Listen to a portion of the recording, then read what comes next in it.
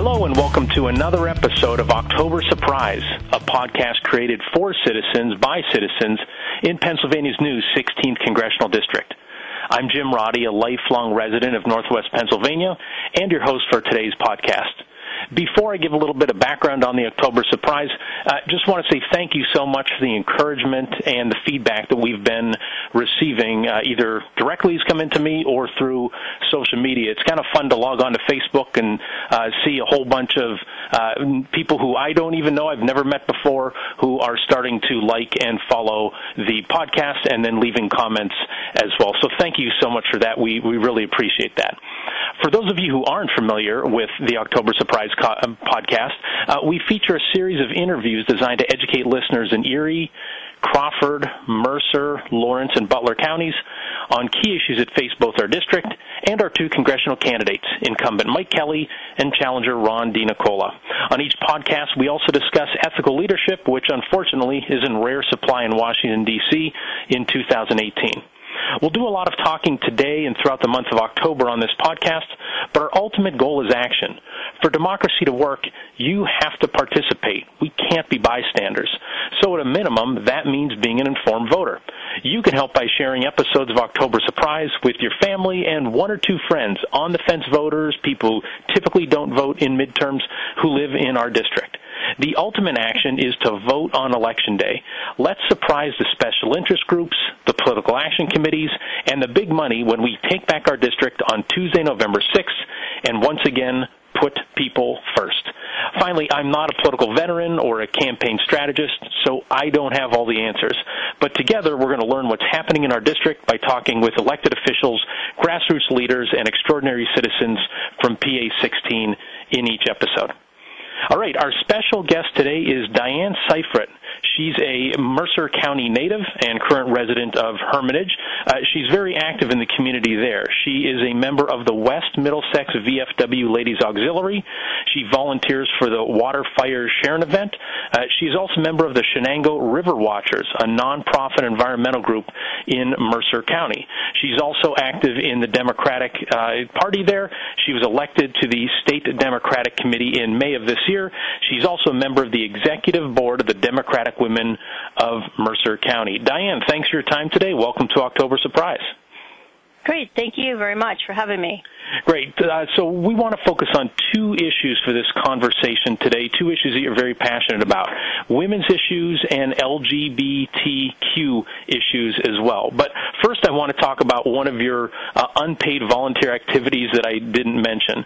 So as a lot of folks in our area now know, our current congressional representative, Mike Kelly, only holds tele-town halls now where folks call in. He doesn't have open to the public, in-person town halls. And according to the Erie Reader, he has a quote. He says it's the easiest and safest way because he wants people to have a cup of coffee and a clean restroom nearby. But back when Mike Kelly hosted town halls that were open to the public, you attended many of them, if not all of them, and you have some insights and interesting stories to share. So let's start there. What are some of the things that you experienced when you attended town halls led by Mike Kelly? Sure, thank you. Yeah, and I actually went to every town hall he had, but that only took about a year because he stopped having them in 2011. That was his last town hall. So there were some that really stood out as far as things that happened kind of behind the scenes that people might not have realized. One of them was Meadville. He had a town hall there, and at that town hall, he had advised that everybody had to write their question down on a piece of paper, and then they would just randomly draw from the basket questions and ask that of the audience. Sounds okay. However, I happened to have walked behind the stage to go to the restroom, and I noticed his main staff member with that same basket of questions. Nobody was around, and he was going through reading the questions, taking out questions that that he did not want read, and throwing them away. So he had pre-screened this basket of questions, so when it came up on the stage, those questions that they did not want Mr. Kelly to have to answer, they were already thrown out of the basket. At another one, Teal College, the town hall there, he, right out of the gate, asked a particular gentleman a question, pointed to a gentleman, said, "Do you have a question for me today?" And the gentleman stood up. And the gentleman didn't have a question, but he spent the next 5 minutes with accolades of what a wonderful job Mr. Kelly's doing, how great of a congressman he is, and went on and on. I recognized that gentleman because I go to every town hall, and I recognize him from all the other town halls. So I knew that he was a regular at them. And it was interesting because what Mike Kelly was doing was not looking at that gentleman who was giving him all the accolades. He was looking at the rest of the audience, and it gave him an idea of where his pockets of supporters were in the room and those that weren't, so he knew who to ask questions to. So it helped him gauge the room before truly getting started. And it was just, it's no coincidence that the very first person he calls on at, quote, random, happened to be a supporter that was going to spend the next 5 minutes giving rave reviews about him. Didn't even have a question. And then one other one, this was one of my favorites, was Sharpsville.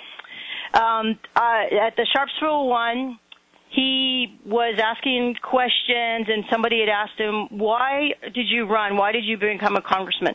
Well, he has one of these stories. It's very Norman Rockwell-like, where he describes what it was like as far as his business. And it was a story I'd heard over and over and over again. He says the same story every time about his business and how hard he worked, even though it was inherited. But anyway, when he was starting to say this, I thought, I have to listen to this story again. Now, I was alone. I wasn't with anybody, and I wasn't talking to anybody, but I rolled my eyes thinking, I have to hear this story again.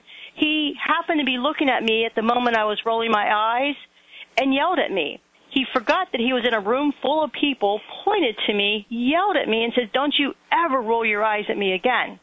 He no more got those words out and realized where he was, and everybody was staring at him because nobody saw me. Nobody really knew what I was doing because I was silent. I was just rolling my eyes. But, yep. So those are some of the activities that had happened at these town halls that were kind of behind the scenes, which made it really interesting. I did go to all of them. He did switch to the Telly Town Hall. I've attended, I believe, all of those. One of them, I decided, because it just felt like his talk time varied if it was a Republican-leaning question or a Democratic-leaning question. So I decided to take one of those Telly Town Halls, and all I was going to do was time it. I was going to time every single person that asked a question. From the minute the person started to ask the question to where he ended it, what was that talk time? And I did that. So if it was a Republican-leaning question, his talk time was approximately 9 minutes from the beginning to the end. If it was a Democratic-leaning question, his talk time was approximately 3 minutes. So 9 minutes if it was Republican-leaning, it was good. You got into conversation. 3 minutes if it was a Democratic-leaning question. I did bring those statistics of that, and I documented it very well. I did bring it to his main staff, Chief of Staff Tim Butler. He just said it was all coincidental. There was nothing intended with that was all pure coincidental. I then asked Tim Butler, I said, you take a survey at the end of those calls. You ask a survey question and you do that, or in the middle you take a survey. Why don't you take one of those surveys and make it and ask people what their opinion is of having a Telly Town Hall, or would they prefer to have an in-person town hall? I said, if you feel so strongly that this is the best thing possible for us, that this is the perfect way to get the message out, then you should feel comfortable asking that survey question, because then you would get back the survey results that you anticipate. He has refused. I have asked that for more than a year now, to have him take one of his survey questions and simply ask that, and they have declined and will not ask that audience if this is what they prefer. It seems like, Diane, we all expect a level of spin and marketing in politics. Like, there's no one running for elected office who says, like, flat out, let me tell you about my weaknesses. Or, there's always some sort of spinner. Tell me about a weakness. I work too hard. I care too much. But there's spin. But I'm just, I'm going back and forth in my head between, it sounds like these town halls it sound like more of a, when a faith healer comes to town and sets up a circus tent and, calls on the first person that I'm going to heal, and it's somebody who travels with him all the time that he heals that person. It's either somewhere like that or like the Wizard of Oz, where it's pay no attention to the man behind the curtain, as the wizard is pulling all the strings there. I guess, is that one of the biggest problems you have with it, is in terms of town halls are supposed to be open to the public to get legitimate feedback and listen to them, but it sounds like these are more, from your perspective, staged events, like they're more of a big marketing thing other than anything else. Is that part of the reason why it ticks you off? Yeah, and he did move that. He did change his marketing. He took his in-person type little tricks that he was doing, and he just moved it to the telephone. You know, when that realization, and I really didn't realize the talk time was so different. It was 3 times as long if you have a Republican-leaning question. And just so you know, I personally have never been allowed to ask a question. I'm on that town hall. I'm probably one of the very first people that clicks into it. However, they know my voice. So they've never allowed me to personally ask a question. I've tried changing my name. I've tried using other things, but they know my voice too well, the people on there. So I personally, and I get called every time I do get picked up, you know, for my question, because I'm right there. I've never got picked up for it. So, yeah, it is marketing. Oh. And when we're talking about marketing or telling people what they think they want to hear. Yeah.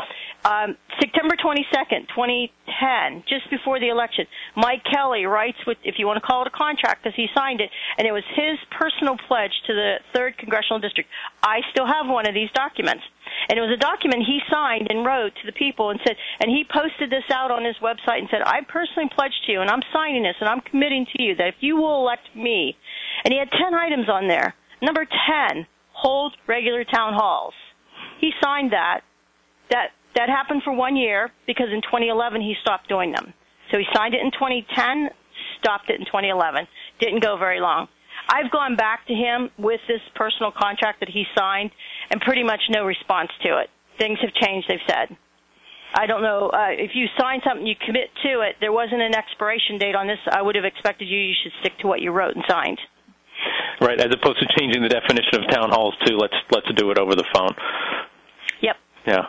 Well, thank you for that. Again, we want to dive into the issues of the campaign, but to me, that is an issue. Like, to be an ethical leader, to be a good leader, you need to legitimately open yourself up and listen to the people. And if you don't want to do that part of the job, don't go and change the job, then just don't have the job. You should be able to, in the United States of America, sit down or stand up with your constituents and just hear what they have to say, whether it's good, bad, or indifferent.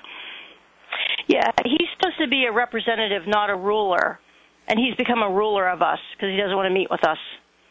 Yeah. All right. Well, thank you for sharing that info. I wanted to hear some Sure. of those stories from you. So let's talk about the issues that I brought up earlier. And I'd say one of the joys that I've had hosting this podcast is learning through the perspectives of others who have much different life experiences from me. So that's to state the obvious. I'm a man. You're a woman. Let's talk about women's issues. So I haven't walked one step, let alone a mile, in any woman's shoes. What are some of the key issues that you're hearing from women in our community? And then what should our next congressional representative do to address those challenges? What are the biggest things facing women in PA 16 that you're hearing, Diane? Well, with women, as far as we can just start out with funding of Planned Parenthood. Mike Kelly voted to defund Planned Parenthood. I mean, that is a very important service that we have. And what was really interesting on one of his votes, it was, I think in 2011, the exact same day that he voted to defund Planned Parenthood, he voted to continue the federal funding of NASCAR sponsorship. NASCAR. So it occurred on the exact same day. So we can see where his priorities are, and it certainly is not with women when he voted to defund Planned Parenthood, but same day turned around and voted, let's continue our sponsorship of NASCAR. And I'm not talking small dollars. In 2012, that was over $80 million. Oh, man. It has grown. So talk about Planned Parenthood. So Planned Parenthood, gets whittled down to a soundbite, and people talk about the abortion services. But what does Planned Parenthood do for women of our communities? And those type of services are very small. And they actually provide services for men. It's not just women. It's men also have services at Planned Parenthood. But that, for a lot of women, that is their only place to go for just health care, for regular checkups, for assistance with that. That is their only option.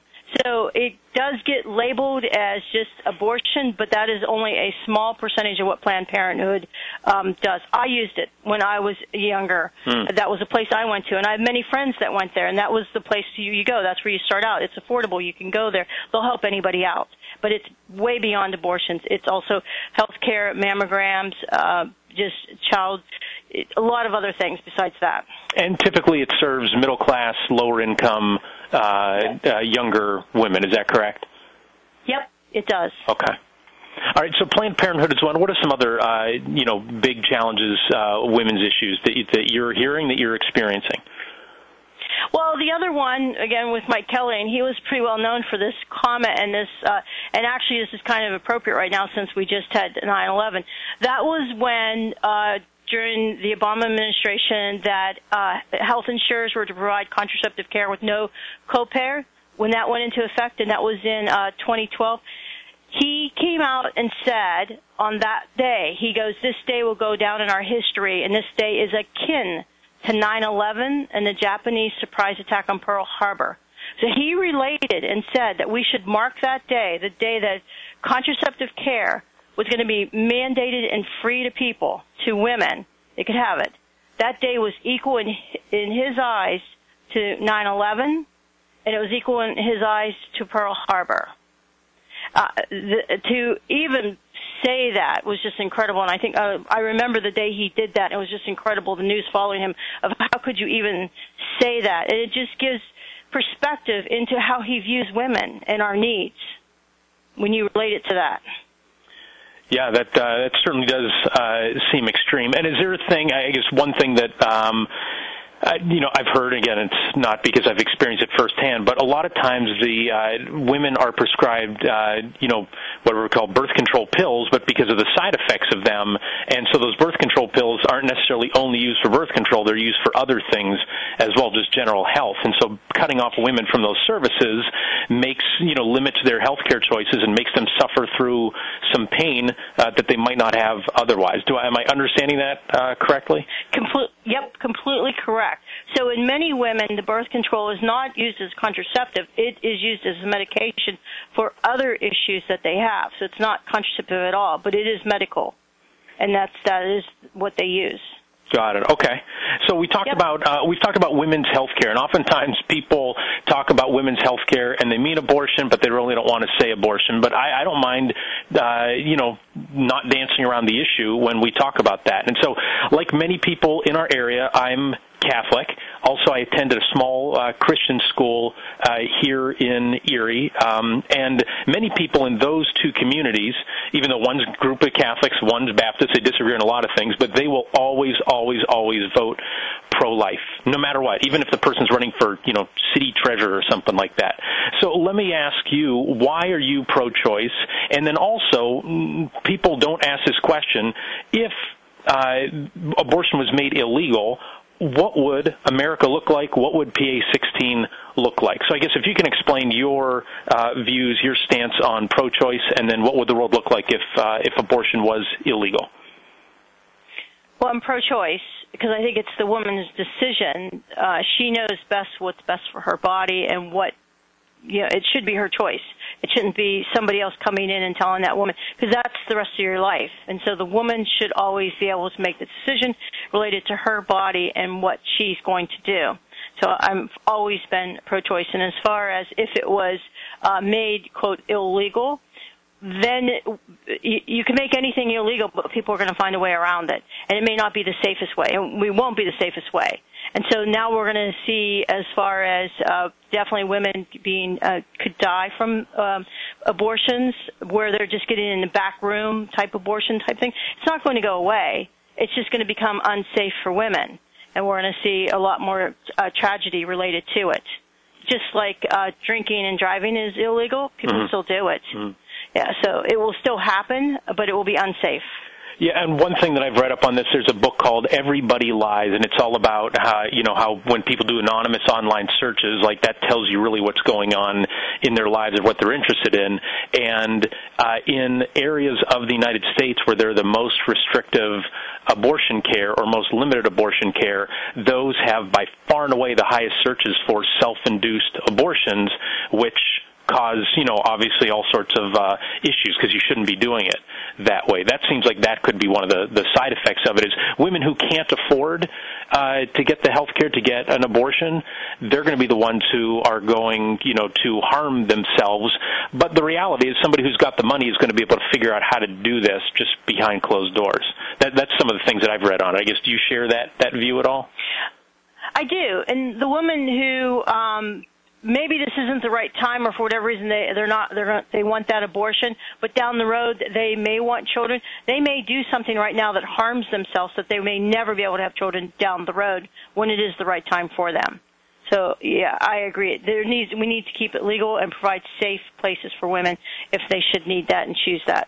Yeah, let me ask you, this is almost like a personal thing for me. Like, I'm even uncomfortable asking this question. You know, like I'm saying, I feel like I could run to my old schoolmates and they're like, how can you not be, stomping your feet and saying abortion, has to be illegal? I guess how do you have a comfort level with it? Is it just because of that you understand that women should have a choice and it should be between them and their doctor and the government shouldn't be interfering with it? I guess it's almost like I want to just throw it personally, like, I'm uncomfortable talking about this.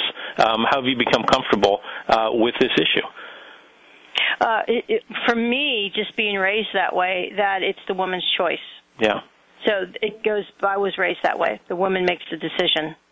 Got it. All right. Yeah, tough topic, and like I said, a lot of people dance around it. So let's tie together economics and women's rights and talk about the gender pay gap. So studies say women make between 77 and 82 cents for every dollar that a man makes. I'm actually reading Sheryl Sandberg's book, Lean In, right now, that talks about women in the workplace. But when legislation related to the gender pay gap has been brought to the House floor, Mike Kelly has opposed it. For example, the Paycheck Fairness Act was designed to strengthen the penalties courts can impose for pay discrimination, and it also forbids retaliation against workers that inquire or disclose information about employers' wage practices. So it seems like common sense, but Mike Kelly thought that was a bad idea. So I guess my general question for you, Diane, is like, how can it be 2018 and we're still discussing pay inequality for women? How is that possible?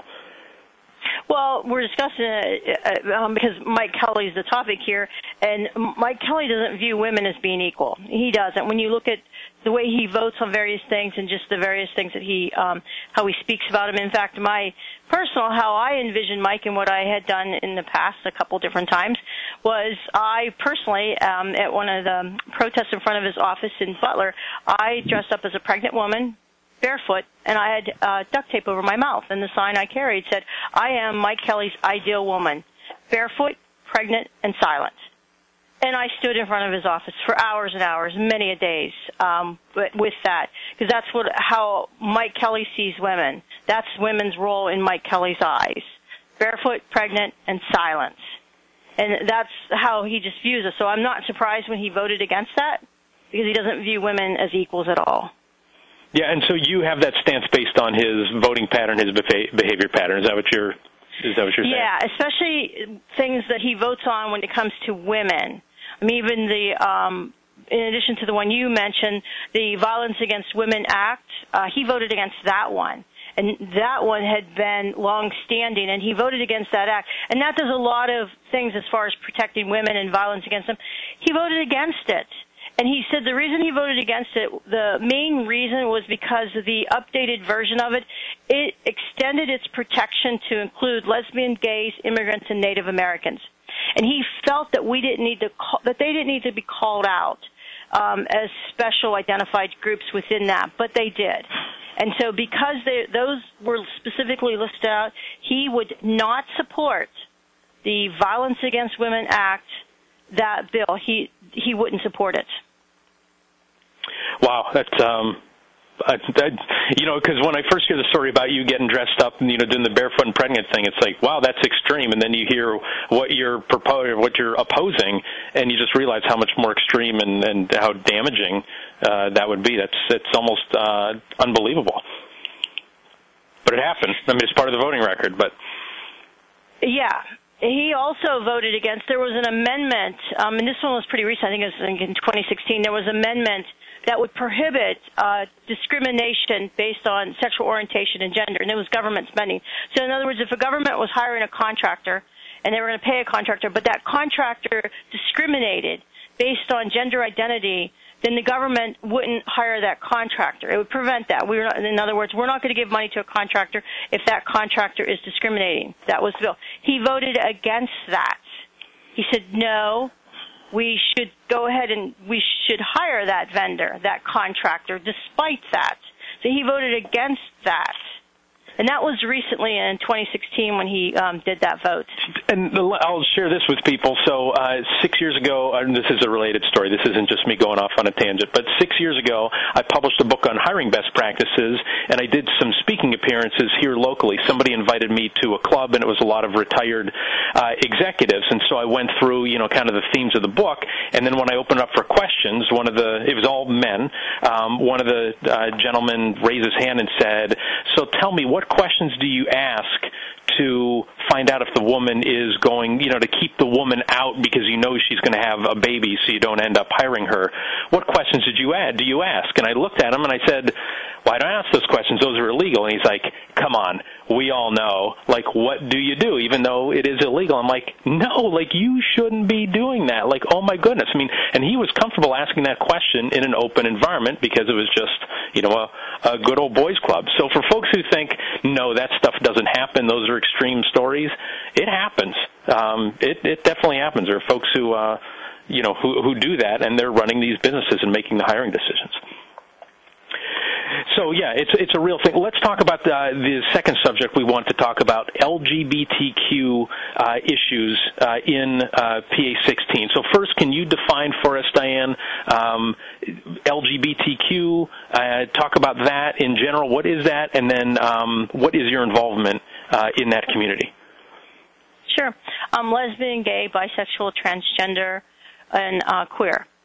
So it's a big acronym. Okay. Easier to say than all the letters. So, yeah. And my involvement probably goes back to high school, just close friends that I've had that are gay or lesbian, and I'm in my closest circle of friends, they are lesbian and gay. So I've just grown up, and that's always been in my circle of friends. So I definitely have stood very staunchly as far as supporting them as being my friends and standing and supporting that community. And do you think a big issue is, you're comfortable because these, LGBTQ people as human beings, as individuals, as opposed to this collective group that it seems like a lot of folks try to divide everybody in? It's almost like when you get to know somebody who's different from you, you end up realizing that they are more similar to you. Is that something that you kind of see as one of the hurdles that we need to overcome in our community? Yeah, I don't even think of them as lesbian and gay. That doesn't pop into my head. They're my friends. They're my friends just like any of my other friends. So I don't even look at them like that. I see beyond that. I don't even think that. Right, you see them as people as opposed to people. Yeah, don't even start there. So tell me about the challenges that the LGBTQ community faces in PA16. Well, so some of the things with Mike Kelly and how he views them. I had questioned him when Trump was going to put the ban on transgender Americans enlisting in the military.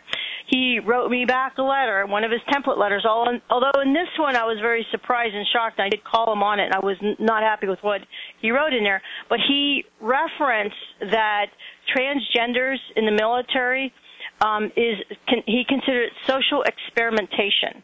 And said in the letter, the military is there to protect our country and is not there for social experimentation. And that was his words, in relationship to transgenders and how he viewed them as a social experimentation. That one really got me going. I definitely made a lot of phone calls on that one. I wasn't happy when he referred to them that way.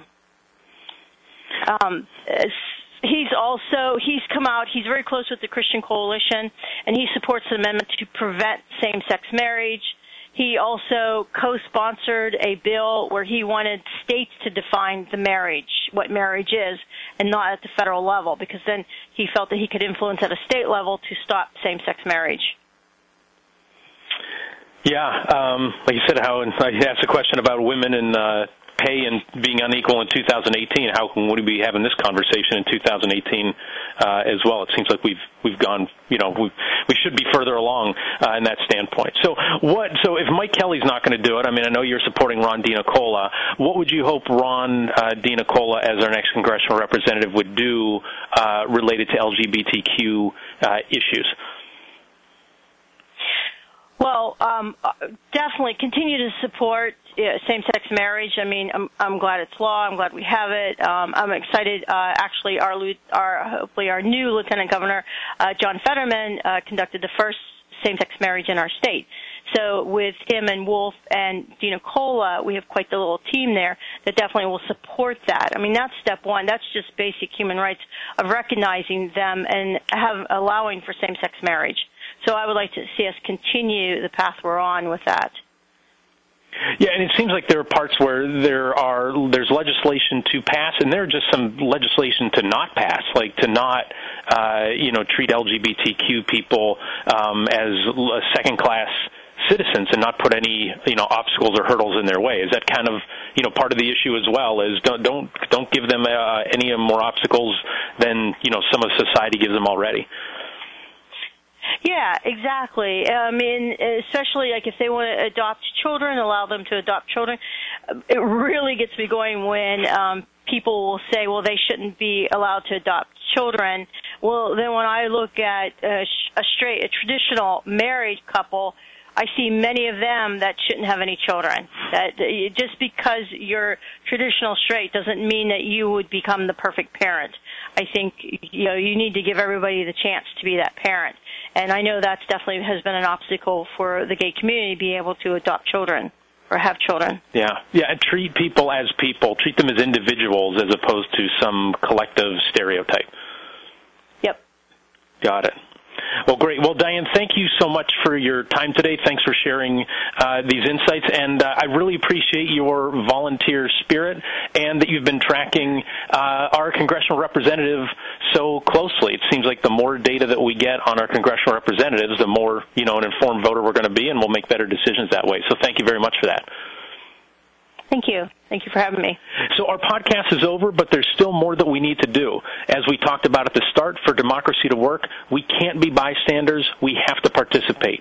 You can help by sharing this episode with your family and at least one or two on-the-fence voters who live in our district, and then by voting on Election Day. Let's surprise the special interest groups, the political action committees, and the big money when we take back our district on Tuesday, November 6th, and once again, put people first. I'm Jim Roddy. Thanks for listening to October Surprise.